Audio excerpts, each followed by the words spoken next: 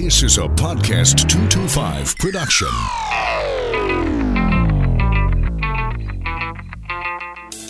The issues. What's going on now? What's happening in the state? The people. Carl Davity. We've got Michael Shingle, Taylor Moore, Jay Darden, Congressman Garrett Gray, Richard Condon. He is Ryan Clark, Sharon Weston Broom. The podcast. And we're going to talk about that. This is the Clay Young Show. Wow. Man, in the Baton Rouge area, it has been an interesting time. How are you, folks? Welcome back to the Clay Young Show here on podcast225.com. Some of you may have noticed that there was a little bit of delay between our last episode, episode 209, and this one. That is because of yours truly taking a few days off to recharge the batteries. Got to do that every now and again. And I just got away to an undisclosed location and tried as hard as I could to avoid news, social media, and all of that stuff. Of course, that was a little bit difficult because back in my town here in Baton Rouge, all hell was breaking loose after a press conference held by the Baton Rouge police chief. And I will get to my thoughts not only on the police chief's press conference, but some of the aftermath about it. And don't worry, I'm going to be brief about that because it seems so many other people talking about it have been long-winded enough for all of us. And so I'll just get in and out of it. After our interview this morning, or as you're listening, whenever you're listening, it's morning when we're recording this. It is part two, the long-awaited, long-requested part two of our conversation with Detective Tom Lang, more than 25 years after the O.J. Simpson saga captivated America for more than a year. And on part one, Detective Lang and I talked about the night in question in June of 1994, when Nicole Brown and her friend Ronald Goldman were brutally murdered outside of Nicole's condo. And we went through the details of that night with Detective Lang, who was a principal in the investigation. He was one of the two lead investigators, he along with his partner, Detective Philip Van Adder. They were the people charged with putting together the details as they could see them using their powers of deductive reasoning and investigation skills to say, here's what we believe happened at this place at this time. And of course, that led to O.J. Simpson becoming a suspect and ultimately going on trial after being accused of these murders. But before we got to the court case, the single most odd moment of this entire saga, and I believe the moment that brought this to the attention of the rest of the country, took place on Friday, June 17th of 1994. And that was the day where we all saw OJ in a white Ford Bronco going down the freeway in California and what has been dubbed the slow speed chase. Remember that? It's interesting because I remember where I was the night that whole thing took place. It was as I said earlier, a Friday evening, and it was right in the middle of the NBA Finals between the Houston Rockets and the New York Knicks. In fact, I think they were playing a game in Madison Square Garden. I was watching the game when there was a split screen. Bob Costas was the studio host for NBC at the time, and they break in to talk about this car chase with O.J. Simpson, and that was really the first time that I was made aware that Simpson was involved in anything.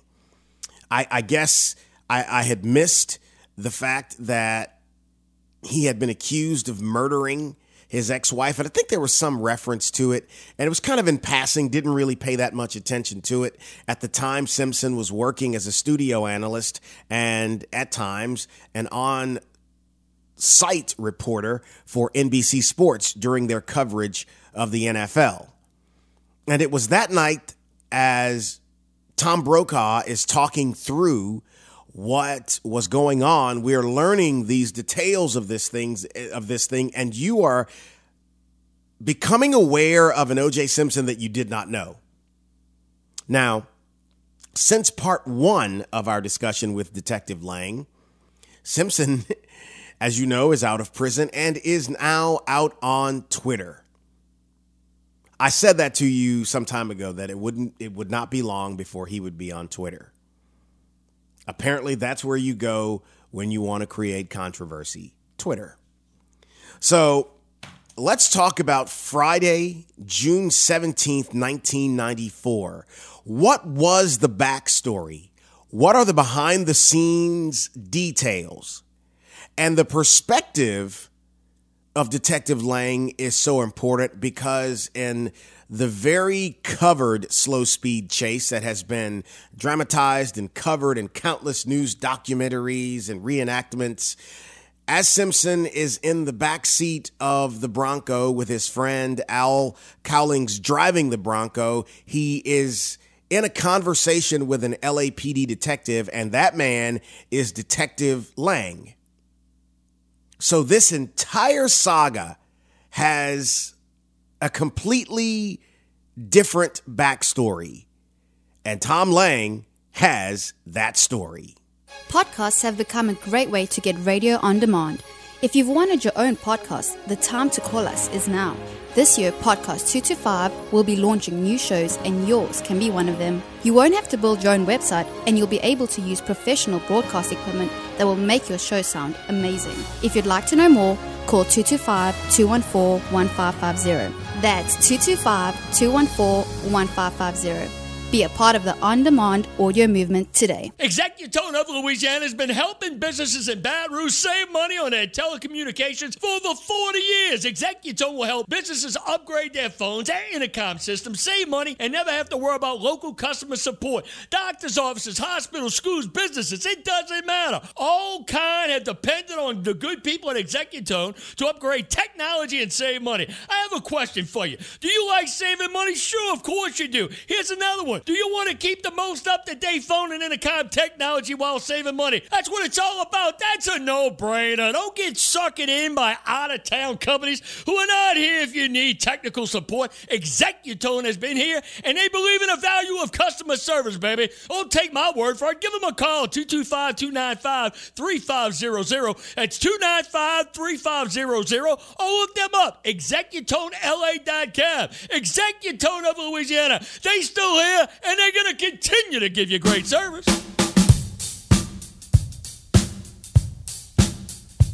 This is The Clay Young Show. Back with retired Los Angeles Police Department Detective Tom Lang for the long-awaited part two of our conversation about the saga that really, as I mentioned earlier, brought this O.J. Simpson mess to the public of the country. First up, Detective Lang, how are you, my friend? Not doing bad, Clay. How you doing? I'm doing pretty good. You're getting around. People have been excited to get you back on and hear this story, man. Glad to hear it. Glad to see it. They're glad to tell it. All right. So Detective Lang is also one of the authors of the book Evidence Dismissed. It is a great read. I told you that on part one. And in Evidence Dismissed, it really gives an account, a clear, granular, detailed account of what happened, including this quote-unquote slow speed chase. So let's get to the details. On Friday, June 17th of 1994 at about 8:30 a.m. in California, O.J. Simpson's attorney at the time, the titular head of the Dream Team, if you will, Robert Shapiro, receives a call from the LAPD informing him that Simpson needed to surrender.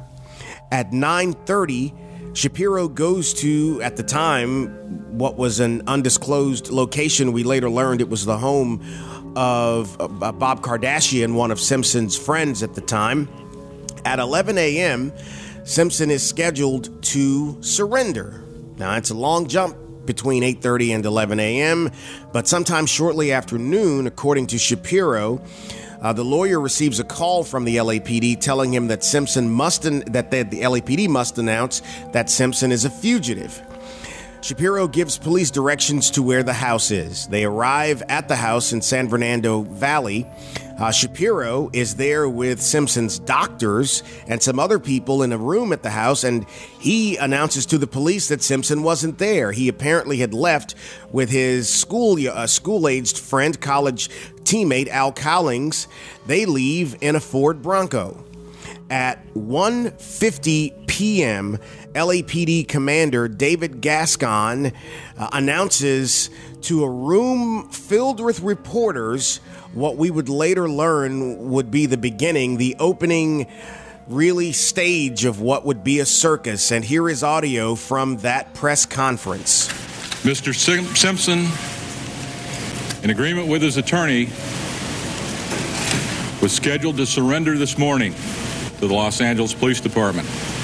Initially, that was 11 o'clock. It then became 11:45. Mr. Simpson has not appeared. The Los Angeles Police Department right now is actively searching for Mr. Simpson. Commander Gascon, didn't you have a tail on the suspect all the time? Were you watching him constantly? We're not going to make any comments relative to the investigative efforts itself or anything else surrounding what has occurred since the beginning of the case. Well, how did you lose him? You asked the question. Would you like for me to answer? We have spoken to Mr. Shapiro. We have expressed our dismay, and we have indicated to him that we expect to see Mr. Simpson immediately, if not sooner. So Commander Gascon is addressing the media who, as you could hear, they're kind of in an intense state about what's going on. So let's roll forward to 2 p.m. Police respond to a 911 call at the scene of the slayings after a man identified as Nicole Simpson's father comes out of the house asking people to call 911. This is according to the LA Times. At 3 p.m., an LAPD officer at Nicole Brown Simpson's condominium tells reporters O.J. Simpson isn't there. District Attorney Gil Garcetti at a news conference says anyone helping Simpson to flee will be prosecuted as a felon. Quote, "We will find Mr. Simpson and bring him to justice." At 4:45 p.m., police issue an arrest warrant for Al Cowlings. At 5 p.m., Shapiro holds a press conference during which his friend, Simpson's friend, Robert Kardashian, reads a letter from Simpson. At 5:51 p.m., Simpson reportedly makes a 911 call from a cellular phone in his Ford Bronco. His location is traced to the Santa Ana 5 freeway in Orange County near Lake Forest.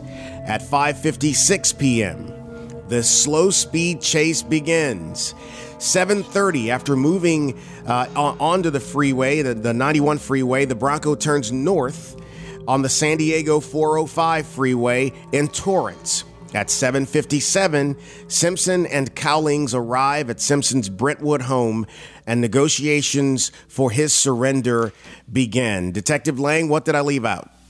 Boy, you did a pretty good job. It's an outstanding overview. However, as anyone to know who read the book or has any more information, there's a whole lot more in between that occurred. That is a perfect setup to where we are going, because that is basically an elementary layout of what happened that day. But you have the full details. So let's go back to the morning before 8:30 when Shapiro is informed that Simpson needs to surrender. He needs to turn himself in. Take us through that.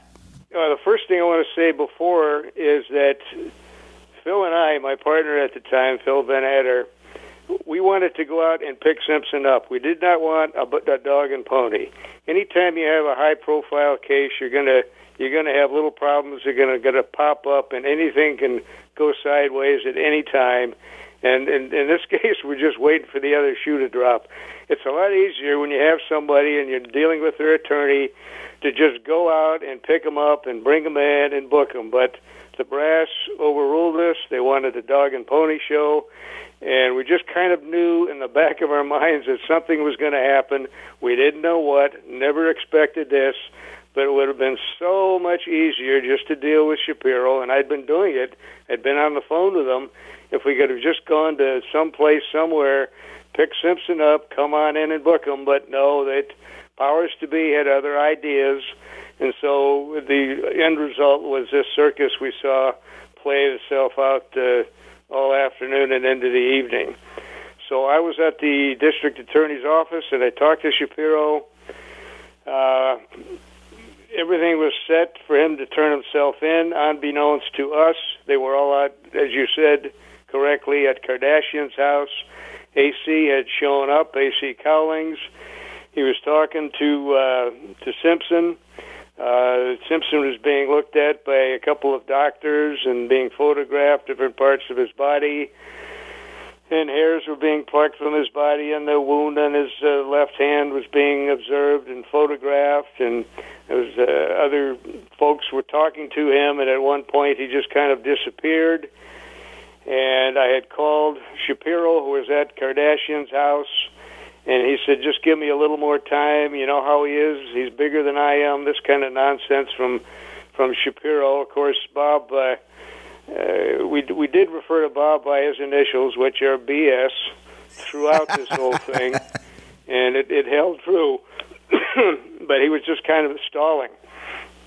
And so the last call was, he's gone. We don't know where he is. This type of nonsense. And, of course, Phil and I are looking at one another and saying, this could have been so easy without all of this nonsense. We'd have just worked it out, went out and picked him up, and brought him on in. But, of course, that didn't happen. Now everything has changed. This is only day 5 after this occurred. We're inundated with all sorts of so-called clues. People calling in. We've got people running here, people running there. We're getting these so-called clues, these mini investigations. They're all possible leads. So we're sending people everywhere. And everything is just kind of turned upside down. So I walk into the office, and it's bedlam. The brass is down there, and all of a sudden I hear, look, he's on television. And we have a TV up in the corner of the RHD office up there, and all of a sudden we see Simpson and the Bronco, apparently with AC Cowlings, tooling up the freeway, and it's just like time has stopped. I mean, what do we do now? Everybody's looking at each other. What's going to happen? We've got all these cops behind them. The Orange County sheriffs are in the slow-speed pursuit. It's obvious that the Bronco isn't trying to get away. I mean, it's super slow, 30, 40 miles on the freeway. It's just crawling in L.A., so we know they're not trying to get away. What are they trying to do? Nobody really knew. Nobody knew what to do. Where are they going? What's going to happen next? And then, of course, then a wrench gets thrown right in the middle of everything. One of the Orange County sheriffs sees Simpson with a gun and puts the gun up in the window to his head, and that changed everything from that moment on. So let's unpack that from the beginning of the morning as you describe it and up until where you stopped. You started by saying it was your intention and Detective Van Adder's intention to just go pick the guy up so that you could avoid all of this. Why weren't you allowed to do that? Well, I think it's a big, high-profile case, and the media is screaming and hollering. I think the department wanted to put on a little show, and taking advantage, perhaps they looked at it as some kind of a PR ploy. I don't know. I have no idea. But this is just something, we work for somebody. We follow orders like everybody else. We're not independent contractors or anything else. We've got to do what they want to do, and there's no time to sit down and argue about these things. And we have our opinions, and we do what we do through experience. We learn things through experience by trial and error, and in this case, like as in any high-profile case, makes much more sense to us to go out and pick up the person without the media, because this isn't a performance for anybody. This is a law enforcement activity. We should be allowed to go out and make the arrest. We have a legal warrant, bring them in and go through the process, and let the brass play this out any way that they want, but we're not interested in that. and they are. However, they outrank us, and so we have to go along with this, and it's all nonsense. But this is what can happen under these circumstances, because you don't know what's in the suspect's mind. And now we've got this guy out there with AC. The good part news is we found him. The bad news is he's got a gun to his head. So what do you do next? So you mentioned after you weren't allowed to pick him up that you're in conversation with Shapiro about it, and Shapiro says, "Hey, I can't get him to do anything. He's bigger than me," and all that BS. Do you believe the people in that house knew he left or that he was going to leave? Because I'm trying to figure, how could they be oblivious to the fact that he's gone when he was the center of why all of them were there in the first place? Yeah. At the time, I felt obviously they knew it and probably couldn't do anything about it and took off. But later on, talking to AC, who actually was a down-to-earth, straight kind of a guy, but he would do anything for Simpson, he told us what I believe to be the real story, and I don't believe that most of them knew that Simpson had left when they left. I think they knew shortly thereafter that he did leave, and they knew that he left with AC, but they didn't know where he was going, and frankly, I don't think Simpson knew where they were going at the time.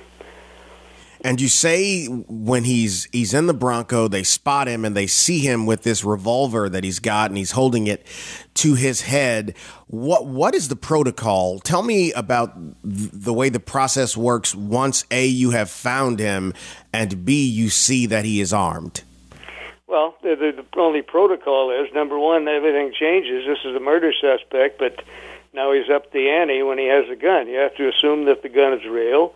You have to assume that it's loaded, and you have to assume that he will use it.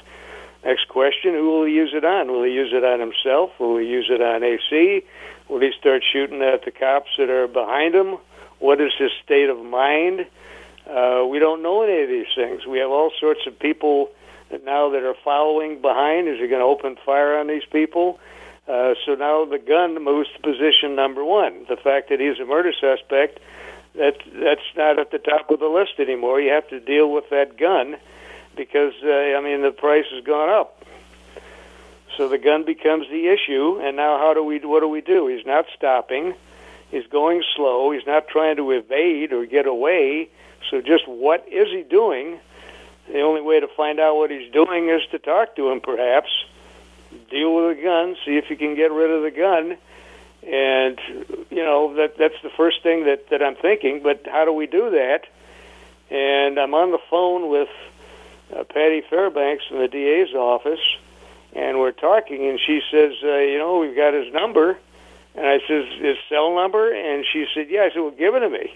So she gives me the cell, and it's at least we're doing something, because everybody is looking at one another. Nobody knows what to do, whether to forcibly stop him or what. He's got a gun. You don't want to do that. But now we have a possibility. Now I'm thinking I'm going to dial his number. He's not going to pick up. Well, I dial it, and he picks up. And I couldn't believe it, so I just started talking and about him and the gun, and right away the conversation goes to the gun. This couple of folks in the office realize that he got a hold of him. One of them runs out and grabs a tape recorder and comes back in and hooks it up while I'm talking to him. And my only reasoning now is to try to get him to put the gun down, or at least put it down or throw it out the window or get rid of it. And we're going to try to talk him out of using that weapon until such time as AC decides to stop the car.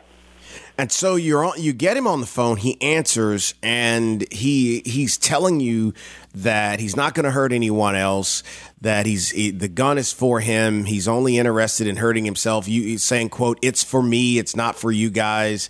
And as you are hearing him when he begins to talk back to you, I know it's over 25 years ago, but what are you thinking? What are you thinking about him, whether or not he's suicidal or this is just a plea for attention? What's going through your mind?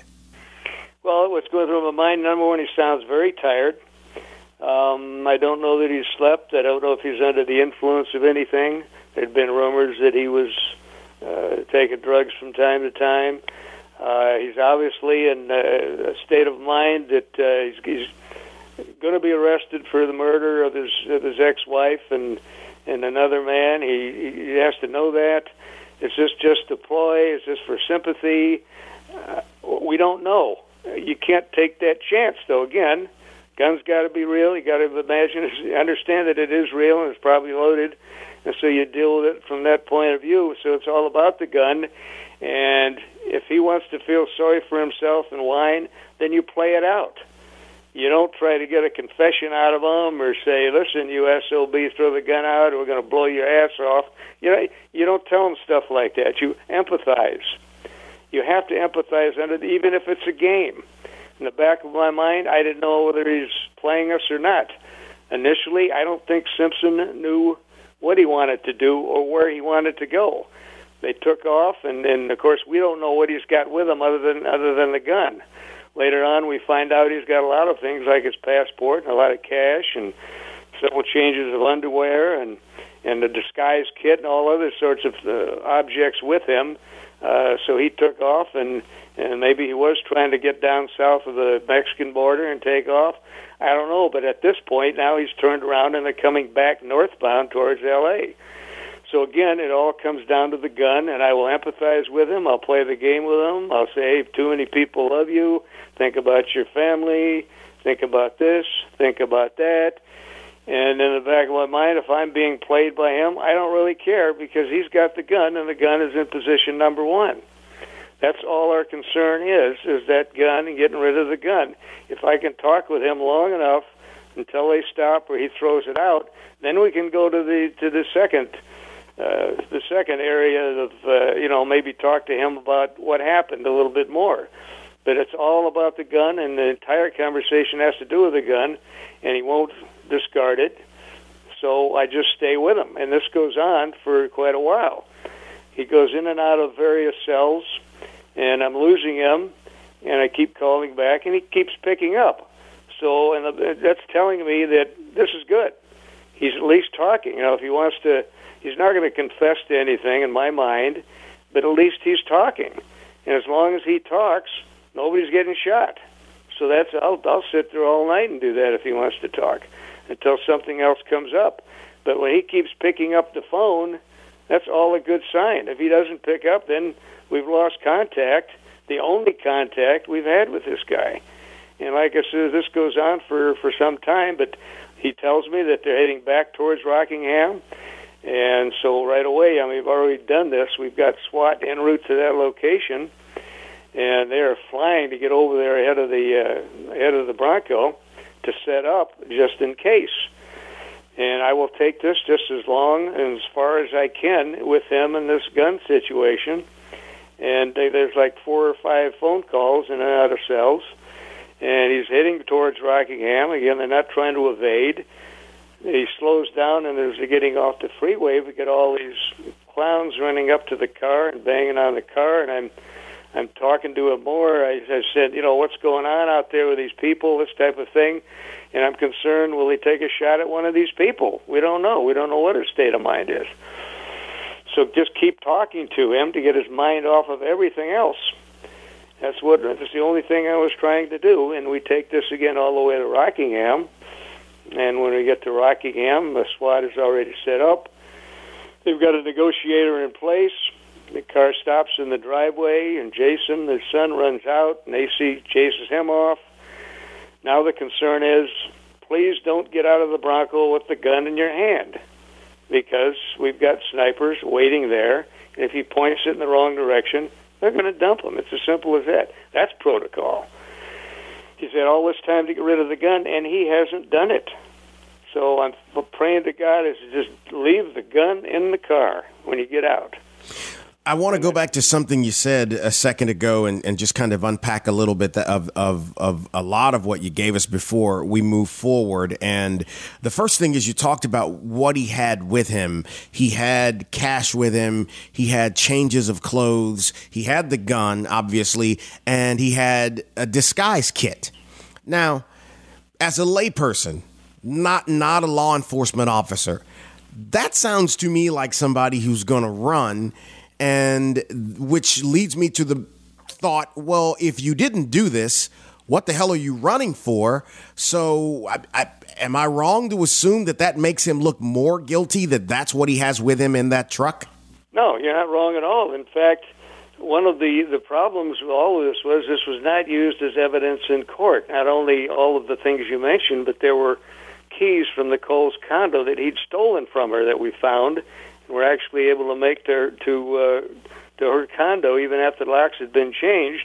And the other important thing that you allude to is this could have been evidence of a flight instruction. It's in the California Penal Code. There could have been a judge's instruction to the jury on flight. There can be certain assumptions made by the jury under the circumstances that you just mentioned that could be held against him if this were introduced as evidence in court. And again, it's a flight instruction. This evidence was never used, therefore the flight instruction was never used, and it was just all but forgotten during the whole trial. And that's the thing that gets me. It's the way that it points. For me, if someone accuses me of something that I did not do, I'm going to stand and fight, because I think, all you have is your name and your reputation, and to be accused not only of killing two people, but one of the people being the mother of his children. He doesn't act like someone, the depression and the suicide. I mean, for me, it's like, hell no, I didn't do this. What do you mean? Yeah, I'm coming. I'm going to go, you're going to go and face this down because you did not do it. Then you talked about that he keeps answering the phone, which is interesting, because it to me, it reflects that he wants to engage with you, that he wants to talk with you, because otherwise, why would he answer the call? I was looking at a transcript of one of the times that he answers, and you tell him who you are, and he says, "Hey, Tom, how you doing?" And I'm reading that thinking, "Hey, Tom, how you doing?" It's like, man, you got a gun and disguise and all this stuff, and you want to exchange pleasantries. Yeah. It just seemed odd, Tom. Yeah. Well, it was odd, especially in the light of the fact that I truly believe then, as I do now, that he is a sociopath. And that he killed these people, and a psychopath also, that means he could do it again. So now, is he just trying to get my sympathies? Does he realize that this is being tape recorded and other people are going to be listening to this? Does he realize that this may come up as a situation in court and all this is going to be discussed? But I don't really care at that point. I will later if he dumps the gun, then we can move on to phase two. But that's the only thing, and he kept picking up. So regardless of what he's thinking, regardless of whether he's a sociopath or a psychopath or whatever, I don't care. It's just the gun, and get him back into custody, then we'll move on. And like you said, he kept picking up, so that's all good. So he is talking to you as they are moving and meandering through Los Angeles and ultimately on the way back to his Brentwood estate. You referenced also all of the people gathering along the freeway and along these side roads to cheer Simpson on. And by the time some of them had gotten there, they had brought signs with them. Yeah. Talk about that a little bit. Yeah, well, that was kind of strange. I mean, it's just... let me just say this. My late mother, God rest her soul, we probably told you this before, but she always used to say the human race is nothing to be proud of. And that's what we saw displayed all over the freeway. I mean, come on, folks. Do we have nothing else in our lives to do? And this man is accused of slaughtering two young people, not just killing them, but making a point of slaughtering them, making this look like a payback of some type. But that's nobody seemed to care about it. It was like a show. People with cameras and running and laughing like they're having a party. And it's just you look at this and you say, what the hell is going on with society today? We got to put that out of our minds, though. And I'm thinking, I hope to God that Simpson is not crazy enough to shoot one of these morons, because then we got a real problem. And again, that's why we engage him and talk. We talk about anything. As long as he keeps that gun away from the window and he doesn't start shooting. So that's what it all came down to, and until he rolls up into his driveway. And, of course, then the drama becomes, Will he step out with the gun in hand or not? We don't know. When you were able to deduce, and it was clear that he was on his way to his house, at that point, you are starting the process of getting the proper law enforcement personnel to his house. So I'm sure you're communicating with people in the room around you as you are still on the phone with Simpson. Take us inside of that room and what was happening there when you were on the phone with him. Well, there were a lot of people around the desk, and the brass was there, and every now and again someone would think of something and write a little note and put it in front of me as to what type of questions to ask while engaging him. And they were all trying to be helpful and everything else, and I read a couple of the notes, and I did repeat those. It was somebody would stick a note in there and say, refer to his mother and their relationship, or ask him about his kids, or do this or do that, and they're all trying to be helpful and trying to listen to this. And the strange part is we're watching this thing on television while we're talking to him, and everybody is looking up there, and no one knows that this conversation is going on. The media doesn't know it. The cops behind him aren't aware of it. They don't know that I'm talking. Nobody knows that I'm talking to him on the phone. So they're thinking, there's a guy with a gun. The Orange County sheriffs don't know it until later that I've actually got contact with him. We want them to know that, obviously, so they don't try to do something. Because prior to me getting hold of him, of course, AC had actually stopped on the freeway and started to get out and wave people back. And so no one was aware that I was actually talking to him, which made it a little edgy also. And so, as you say, people are giving you information there and referencing his mother. And when you talked about his kids, you reference his kids. Your kids need you. He didn't seem to respond.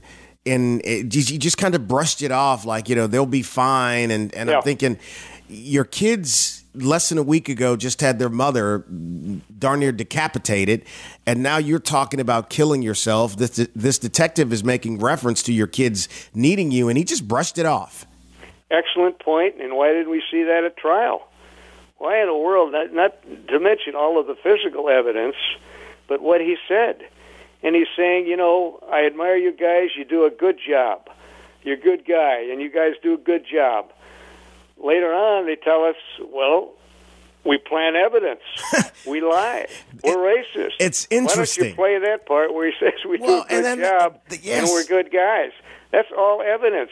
And the point you just made is an excellent one. Why wouldn't you bring that up in trial in front of a jury? Now, whether or not this jury would ever convict this guy, I have my doubts. It doesn't matter. That's not the prosecution's job, is to put on all of the evidence. You never have too much evidence in any murder case. All of this should have been put on and never was. That was one of the major faults of that whole presentation by the prosecution.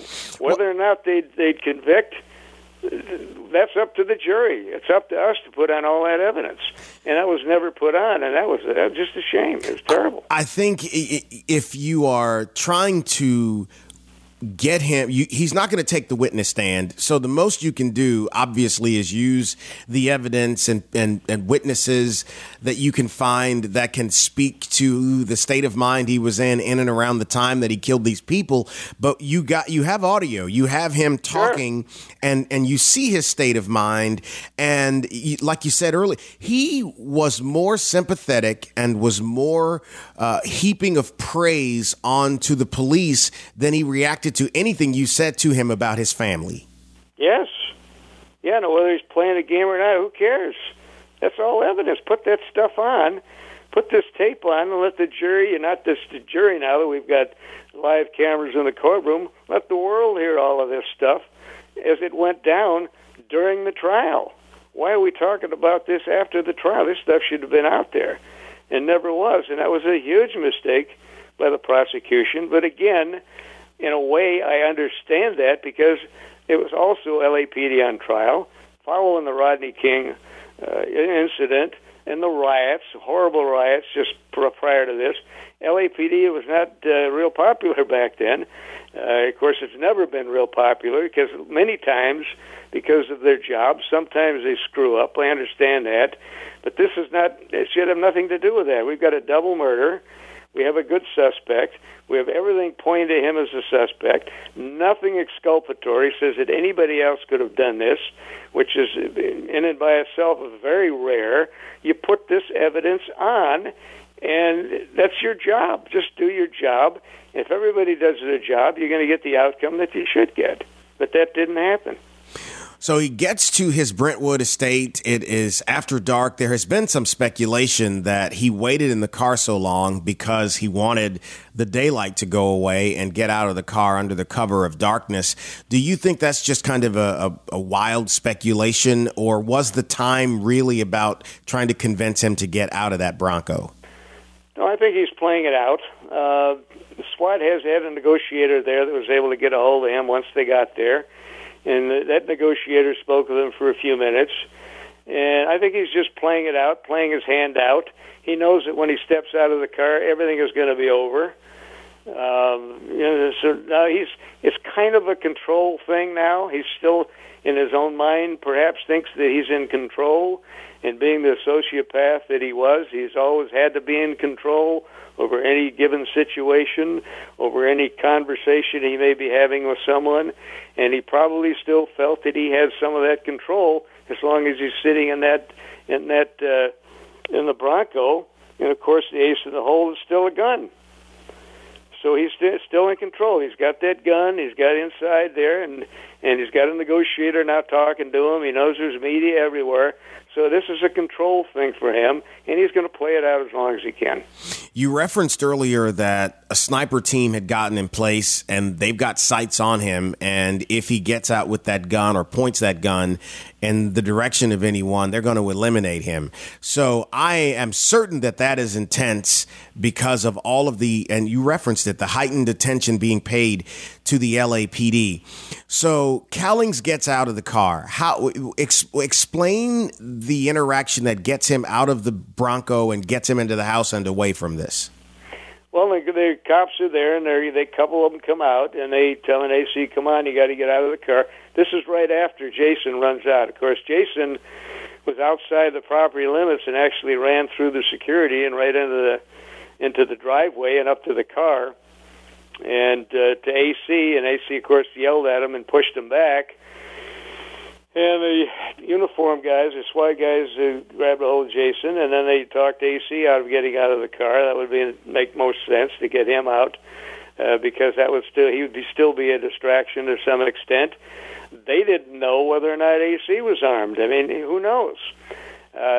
He went off on flight. Now, whether you want to think that they had evil intentions or whether they were headed to the border or whatever, you don't know that AC is not armed himself. So that's just another distraction that they had to deal with. So you get AC out of the picture, now we can deal with Simpson.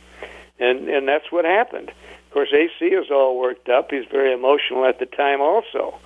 Explain that. Explain that. That's all real stuff. Yeah, explain that, and go back and give a little more description on something you referenced. I didn't want to let it get by. You mentioned that Jason Simpson ran over to the Bronco. He ran through security, and Cowlings is screaming at him. Why is he screaming at him? What's he screaming at him? He just wanted him to get away. He didn't want AC in his mind. He didn't want Jason to jump in the middle of this and complicate things. It's not too difficult to realize that you've got cops there, and they probably got the guns out. And you probably have SWAT there. I mean, this has been going on for over an hour here, and everybody knows he's got a gun, and there's guns involved, and there's cops everywhere. AC doesn't want Jason around there, and Jason is just going to complicate things because he's getting very emotional. So that was AC's thing to, get Jason, get him out of there, away from the situation. And then, of course, the SWAT guys, again, they want to eliminate AC as a distraction also, so they were working on that. It took a little time, but things played out. Now, you look back at Simpson, he could have made this real simple. Okay, I'm leaving the gun here, I'm coming out. He didn't have to sit there all that time. But again, He's a sociopath. In his mind, for whatever reason, he's going to have some control, and he's going to keep that control as long as he can. As long as he has that gun, as long as he's in that car, he's controlling the whole situation. And that's what he wanted to do. It amazes me that this, as intense as it was, ends with not an incident. He gets out of the Bronco and he's clutching photographs to his chest, and the police go over to get him. So he leaves the revolver in the Bronco, correct? Right, yes. And what could you tell us about that? Was it loaded? Was the hammer back? I mean, what yeah. What no, it was loaded. It was a fully loaded revolver, and he left it there. It was a real gun. It was loaded, just like we planned, and we knew that you have to consider that it was. You have to consider even if it was a fake weapon or if it was empty. You don't play that game. You have to believe that this is a real gun and it's loaded and he's going to use it. That's how you play these things out. You don't say, well, maybe it's not real, maybe he doesn't going to do anything with it, maybe it's not loaded. You have to make those assumptions. So that's why SWAT. And the mere fact that he left the gun in the car, it tells you that he didn't want to get shot, obviously. Right. But now he knew that when he came out unarmed, that he'd lost that control. Right. And so he, kind of like they say, fell into the arms of the cops or whatever, and they took him on inside, and he wanted to sit down, and they gave him something to drink and this type of thing. And, this is a very emotional time, and a lot was going on, but now it's over.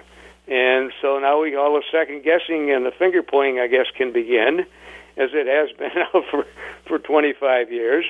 But initially, there's no question about how you're going to handle these things. Right. It was handled exactly the way it should have been.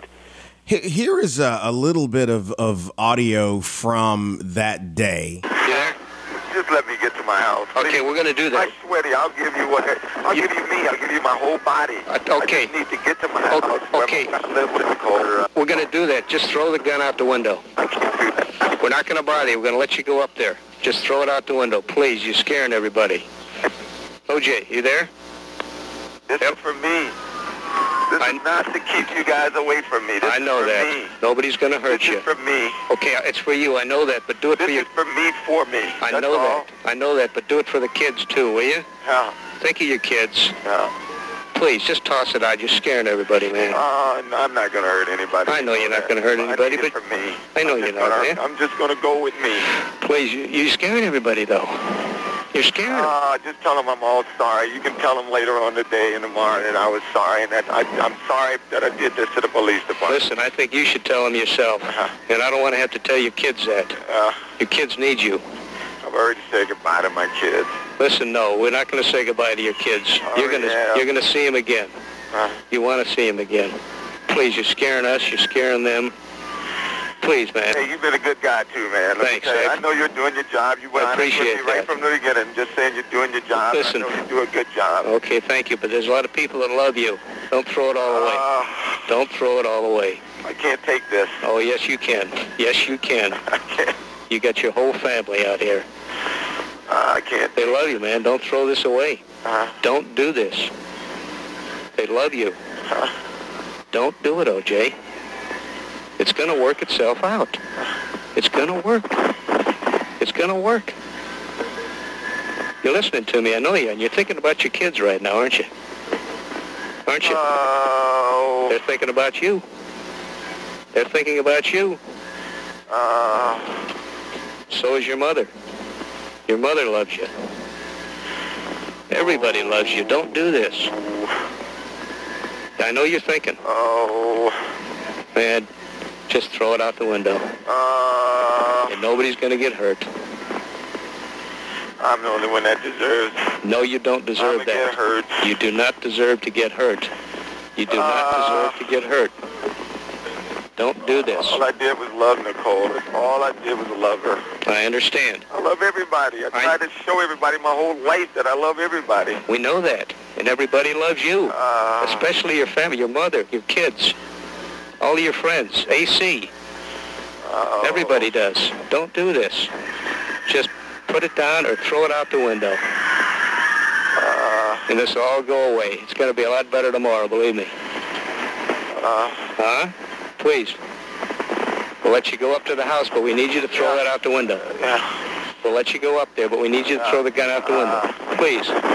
They see it, take it from me when I get home. What? If you throw it out the window, they're not going to have to do that.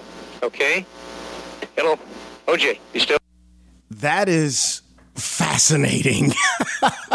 He brushes off his kids every time. And in the midst of him being in the backseat of a car, which, by the way, I don't know that I could ever recall in the history of mankind that someone has a chauffeur-driven suicide drive, but that's a whole other thing. But while you were talking to him, he takes the time to perk up and compliment you and say, you're a good guy, and I know you've always been good to me. That is, it's almost like a multi-personality thing happening there. Yeah. And what does he mean by he's the only one that deserves it? Would that be nice to hear in court? It would be. What does he mean by that? Like, does he deserve to die? Right. Like, why would you think, if you are an innocent man, that you deserve to have this quote-unquote justice performed on yourself? Why do you say I'm the only one who deserves to get hurt? Yeah. What that speaks to the state of mind of someone who feels responsible for something. Well, yeah. You could have all sorts of psychological testimony following that tape in trial. I mean, this is just, to this day, I'm still flabbergasted all these years later. Why in hell the lack of thinking that went behind not putting on that evidence? It's just incredible. And so the next phase of this, obviously, is he has been taken into custody at his home in Brentwood and has now been taken. Was he taken to Parker Center where he was kept, or was he taken someplace else? Yeah, we took him to Parker Center, and I met him back over at Parker Center, and we booked him in. And he was thrashed. I could tell he was very tired. He hadn't slept in a long time. Later on, blood tests revealed he's probably on the influence of marijuana or something like that. I believe it was marijuana. And so he just gets booked in regularly, and we spent some time with A.C. Cowlings after that, who I believe was very forthright. There was talk about filing a case on him, and Chris Darden had that for a while, and we decided not to file, which was the right choice. I think he did this as a friend. I don't think there was any real intent to do anything harmful to anybody on the part of AC. I think he thought he was just helping a friend. He gave us a pretty good statement. I asked him, I said, well, what do you think? What do you think? Is O.J. involved with this thing? What's your opinion? And he kind of just dropped his head, and he said, I don't know. He says, you sure got a lot of evidence. Wow. So this, it all came together. And to me, on the 17th, 5 days after the murders, this is our case. We just put a stamp on it. And this is all going to come together, and there's going to be other things. Well, as it were, there were many other things that came of evidentiary value, nothing exculpatory, everything inculpatory. The guy at the airport, watching him stuffing things into a trash can before he got on the plane to Chicago within an hour after the murders. And all these things came later on, and I'm looking at all of this evidence of the evidence of flight and AC and what he's saying, and this is over. But we're still going to play it out. We're going to dot all the I's, cross all the T's, and there's no question that we're going to see all of this in a trial. We didn't. We did not see all of this in the trial. We didn't see a lot of things, and that was unfortunate. Well, you talk about this in the book, and you reference some conversations that you had with Marcia Clark about some of this in Evidence Dismissed. But as you look back on this specific chapter of this entire thing, the slow speed chase, everything he said that day, what you just revealed to us that Cowlings said when you spoke with him, what was the reason given for not using these things? There was none. there were a little half-ass type thoughts about this, that, and the other. As an example, the guy at the airport, he sees Simpson taking items out of a small half-moon-shaped travel bag, stuffing them in a trash container. And, of course, this is before the bodies have been discovered or anything else. Then he walks in, he gets on a plane, trip to Chicago. This is an hour or two after the murders. When I brought this guy 8 months later, he called me and he told me this story because he thought he was going to be a defense witness. And he watches the trial and things become more evident to him, and he calls me. And so this is to me, this is a pretty damn good witness. So I get all this information after I've interviewed him, and I do a walkthrough of this guy at the airport, photographs and everything, and I bring it to Marcia, and her reply is, well, it's a one-on-one situation here.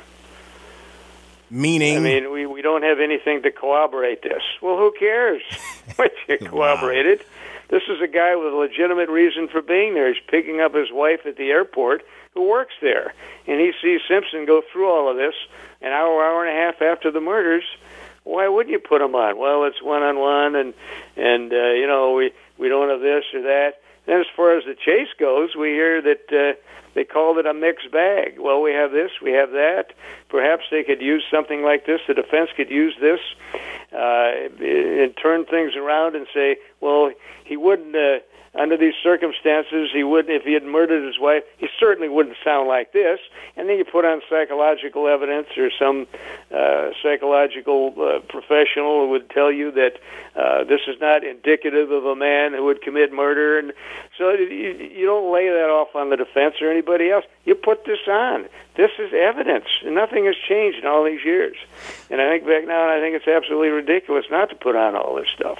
Well, the defense never brought up the Bronco chase at all. Of course not. Because they know that it made him look guilty. In fact, I was rewatching parts of the trial, and when the pathologist was testifying for the prosecution about Nicole Brown's injuries and Ronald Goldman's injuries and describing how some of this took place or how the crime took place, and Simpson is there and he's crying, and Cochran at one point says that this is terribly difficult for him to watch, and him being there, and I'm thinking, what a load of crap. It's like you beat the hell out of this woman. You hit on her like a heavy bag for years. And again, if you are an innocent person and you are watching this, the emotion that I would feel is anger and disgust. Anger because I could not have done this, and disgust in how this woman was slaughtered, not sitting there blubbering like a child. Yeah. Well, that's all part of the act. He's an actor too, and this is all part of that. A sociopath, as Phil Van Adder, my late partner, would always say, is not going to commit suicide when they're in love with themselves. and the sociopathic thing never goes away. There's a lot of sociopaths out there. It doesn't mean they're all serial killers or they're murderers, but it does mean some of them have this certain degree that tells them they are superior to everybody else, and they can do no wrong, and they're all into themselves, and this is who this guy is. And if you have to act it out, he will. And he acted it out there just like he acted out the glove demonstration. Which was that was kind of one of those moments in court with the glove and the way that whole thing went. And we talked about this in previous interviews, but for the benefit of people who did not hear that, when ADA Darden decided to have him try on the gloves, I'm sure you had to be thinking, why would you do that? Yeah. Well, and I don't know. Chris screwed up. He'll tell you that. And when I was down there in New Orleans, we talked again about a lot of those things. And when I saw you down there, and Chris was speaking down there at the Crime Con, and it was good. He did a really good job putting everything together in his little speech. And he alludes to it. He says, it was a mistake. I screwed up. He didn't think it through. Now, there's ways that could have been done. And I didn't realize what was happening because Chris didn't tell anyone except Marcia just before he did it. So no one really knew that this was going to happen. The easy fix here is let's go back into chambers with all the lawyers and we'll do it back there. And what the hell are we doing with latex gloves underneath? Right. These gloves aren't going to fit anybody if you got latex underneath. That's ridiculous. Yeah. Why would you do that? They've already been tested. Why do we need latex underneath if you're going to do something like this? That's enough. If I wanted to do something like that, and I wanted it to be out in the public on live television, I'm going to say, well, we're not going to do it now if you make this man put on latex gloves underneath, because no one's going to fit into these gloves if you do that. Right. Well, it's so interesting, and going back through the high points of the trial, and I think what I'm going to do is ask listeners to list some of those points that they would like to have you speak to, and we will make that the third part of this, if you are so inclined to join us for another one, an interaction between yourself and people by way of questions that they have had about the case, and I'll choose the top several of them, and we'll give you an opportunity to answer it if you're game for that. Sure, why not? Sounds fun. Now let's talk about the book Evidence Dismissed for people who don't know about it, who are hearing part 2 and didn't hear part 1. Tell us about that book, why it was written, and why people need to buy the book and read it. Well, initially I didn't want to write the book because it's not me. I was very simplistic in thinking that, hey, here's the evidence. There's no evidence that you got a bunch of bad cops planting evidence, or that there's a conspiracy to get after this guy. Everything is clean. Here it is. There's nothing exculpatory. Why do I have to explain to people what I did? They can see for themselves. But I had a publisher and an agent come out from New York and talk me into it, and they said, listen, this is historical. 5, 10, 20 years from now, people are going to look at this, and there's going to be a different generation, and they're going to have all sorts of questions. And you're not going to remember everything unless you write all this stuff down. And he was absolutely correct. And he talked me into doing the book. Phil never wanted to do this book either. But he talked me into doing this book, and it was the smartest thing that I ever did, listening to this agent writing this book, because now I look back at the book, and I said everything is there. Just as strong, if not stronger today than it was 25 years ago. So a couple of years ago, I did a 4th edition on the book, and we got it out on Amazon now, and I did a postscript. And I did after 19 years, my take on a lot of the evidence and a lot of the players and everything else, and in this postscript, and I brought kind of the reader up to date on what had happened over the last 19 or 20 years. And a lot of personal thoughts went into that I wanted to do. And now I look at this thing, and I said, boy, if I hadn't written this thing, I'd have made one of the biggest mistakes I made in my entire career if we had not written this book. So I'm very happy with that book. We still get good ratings. I got one the other day. This thing is, we wrote this initially in 97, the postscript, and a couple of years ago, and some guy did a review on the book just the other day, just last week. After 25 years, we're still getting reviews, and he says this is one of the best Simpson books that I've read because of the objectivity, and they laid out all of these details. Now, people, this new generation wouldn't know anything about this. They'd be dependent on other books written by people who had nothing to do with the case, and they had no idea what went on throughout this case, and that would be all that they had to depend on. And this is a historical case, and this is what really happened. If we hadn't written that book, it would be people buying into supposition and nonsense, and in some cases just out-and-out lies. Have you seen anything done on television? Because over the last 3 or 4 years, there have been a lot of things, from the FX series to the ESPN 30 for 30 documentary. Have you seen anyone get it right in terms of dramatization or a documentary? No. And that's because everybody's trying a different angle. Why not just talk about what happened? Plain and simple. Talk about the evidence. Talk about what happened with it. And I fine, we want to sell books, but we didn't believe me. If I'd have stayed on the job 2 more years, I would have made more money than I did on that book. But the book was written to tell the truth of what really happened. I feel stronger today than I ever have about it. All of the facts are in there because we're the ones that handled the case. not some Jeffrey Toobin or Johnny Cochran from the defense side, or this lawyer or that lawyer, or some dodo head on television. This is what really happened. And if we hadn't written this book, the real story never would have been known. These the FX series and the other ones, they had their agendas. And the series, the one series, was a joke. The one with Cuba Gooding Jr. I mean, none of that was. Factually, it didn't happen. One of the glaring mistakes. I mean, we just talked about the so-called slow speed pursuit. They had me talking to A.C. Cowlings. Right. And it's just a simple little thing like that. All they had to do was read our book. And I say that today. They asking these simplistic questions, just read the book. That's right. Because throughout this trial, I kept a log, 450-plus pages. I added 2, 3, 4 pages every day of different anecdotal things that occurred, what really happened. And I see some of these things reenacted on television, and it's laughable. None of it, it's just not factual. Yeah, and I've told a bunch of people about it. I've had friends buy the book, and in fact, the district attorney here, as I told you, heard the podcast, and he bought the book and read it and talked about how well done it was. There's so many details in there that you never heard before. That was the main thing for me, the things that I never knew before about the case. And the way that it's laid out, it's very linear. You see what was happening that night based upon what you and Detective Van Adder and others had surmised all the way through this. And Evidence Dismissed is the perfect title because, folks, there are truckloads of details that I'm sure you do not know, and you can know it if you buy the book. You are right.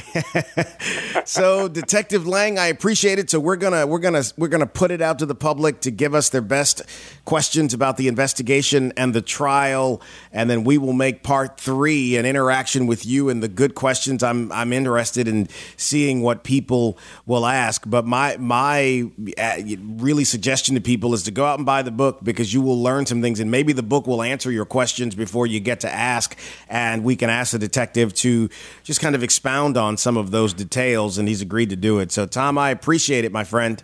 Sounds good, Clay. Thank you. Promote your business or organization on podcast225.com. Podcast225.com is quickly becoming a weekly tradition for Louisiana listeners. Every month, thousands hear the weekly Clay Young Show. Every week, Clay sits with some of the state's most fascinating and entertaining people. Posting your company's logo on the podcast225.com website or having a professionally produced commercial air on the Clay Young Show is a great way to access a loyal and informed audience. Get more information by calling 225-214-1550. That's 225-214-1550. Clay Young here with John Conroy, the founder and owner of Pest Stop, your do-it-yourself pest control solution. Listen, I know everybody's buying stuff for the mosquitoes now from Pest Stop, but there's another culprit that you need to deal with, and that is spiders. Ooh, yeah. Let's talk about it. Let's do, because there's very few things on the market that are effective on spiders. Right. That's because there's only a very small part of the anatomy that actually comes in contact with anything, and that would be the bottom of the feet. When they walk across a doorway. Exactly right. And most molecules dry so tight, they're not affected. They just walk right over it, with the exception of one that we have. Okay. And the way the molecules dry on it, they kind of crystallize. So if the spider crawls across it, it attaches to the bottom of their feet. Spiders are self-groomers, so as they groom themselves, they ingest it, and it's lights out within a short period of time. So where can I find your showroom in the New Orleans area? Well, in Metairie, we're at 3512 Severn Avenue next to the Pepper Mill. In Covington, we're at 1417 North Highway 190. That's in the same shopping center as Sherwin-Williams and Villeries Floors. And on the West Bank, we're on the Palco, just past the Harvey Bridge. Okay, and what about if I'm in the Capital City region? Well, in Baton Rouge, we're located at 806 O'Neill Lane. That's about a block south of Old Hammond Highway. Or if you have questions, just give us a call at 273-4788. This is the Clay Young Show. Man, that was interesting, wasn't it? Detective Lang can remember those details so many years later, and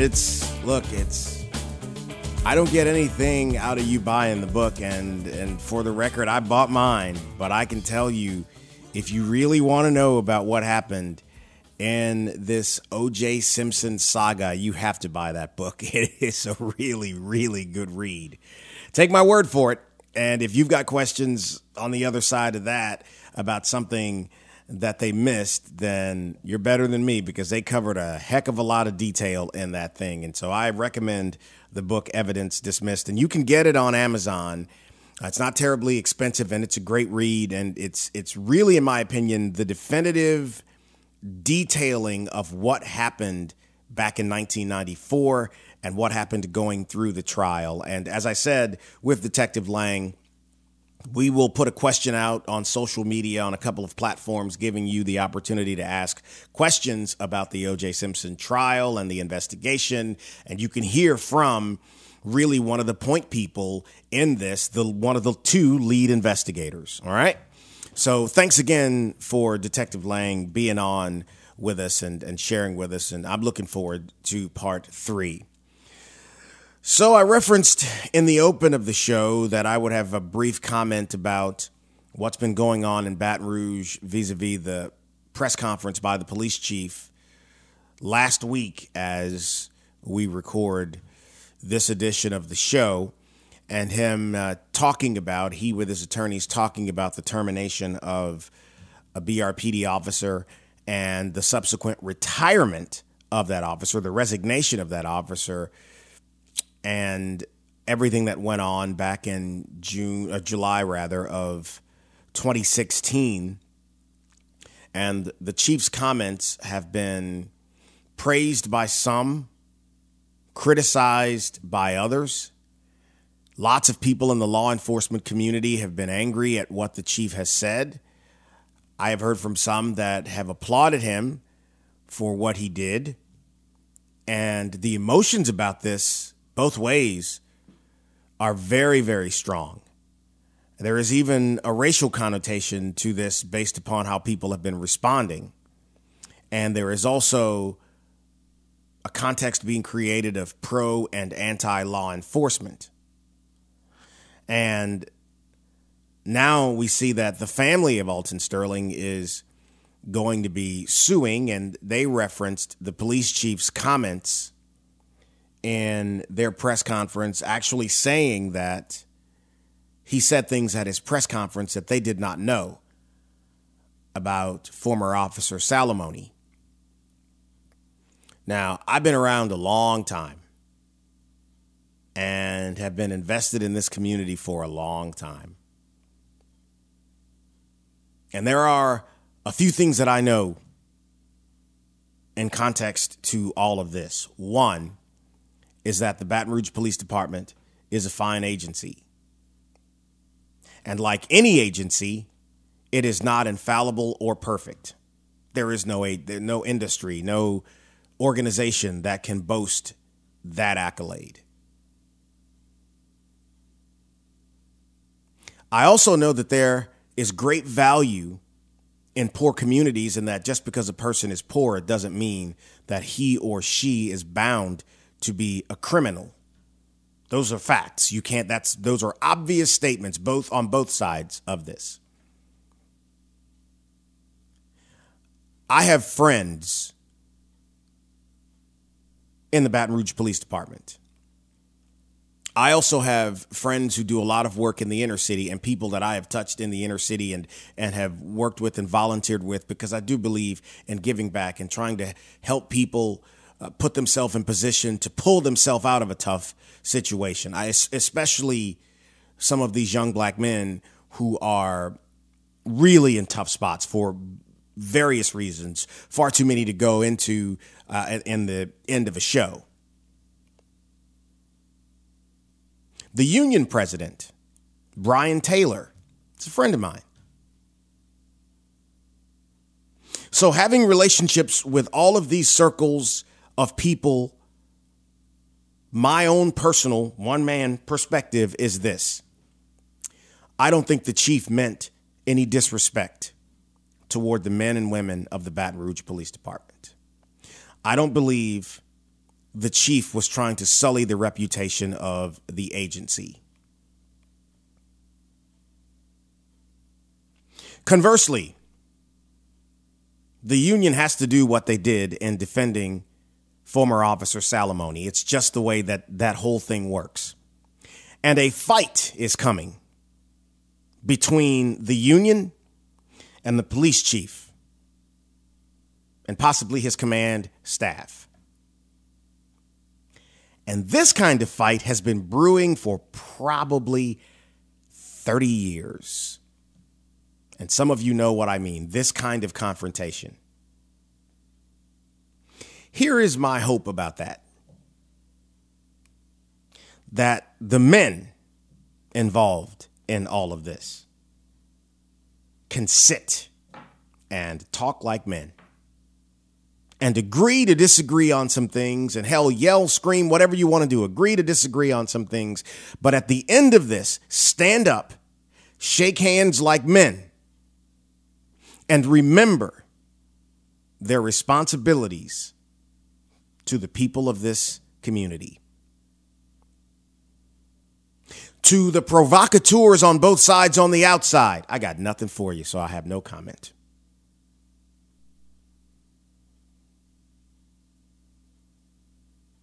But it is my hope that the principals involved in this can find a way to sit and talk and create a way forward that doesn't feed this bad energy and negativity that's in the air.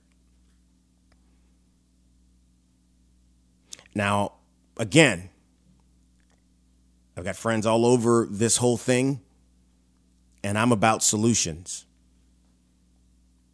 And arguments rarely create solutions. Discussions do.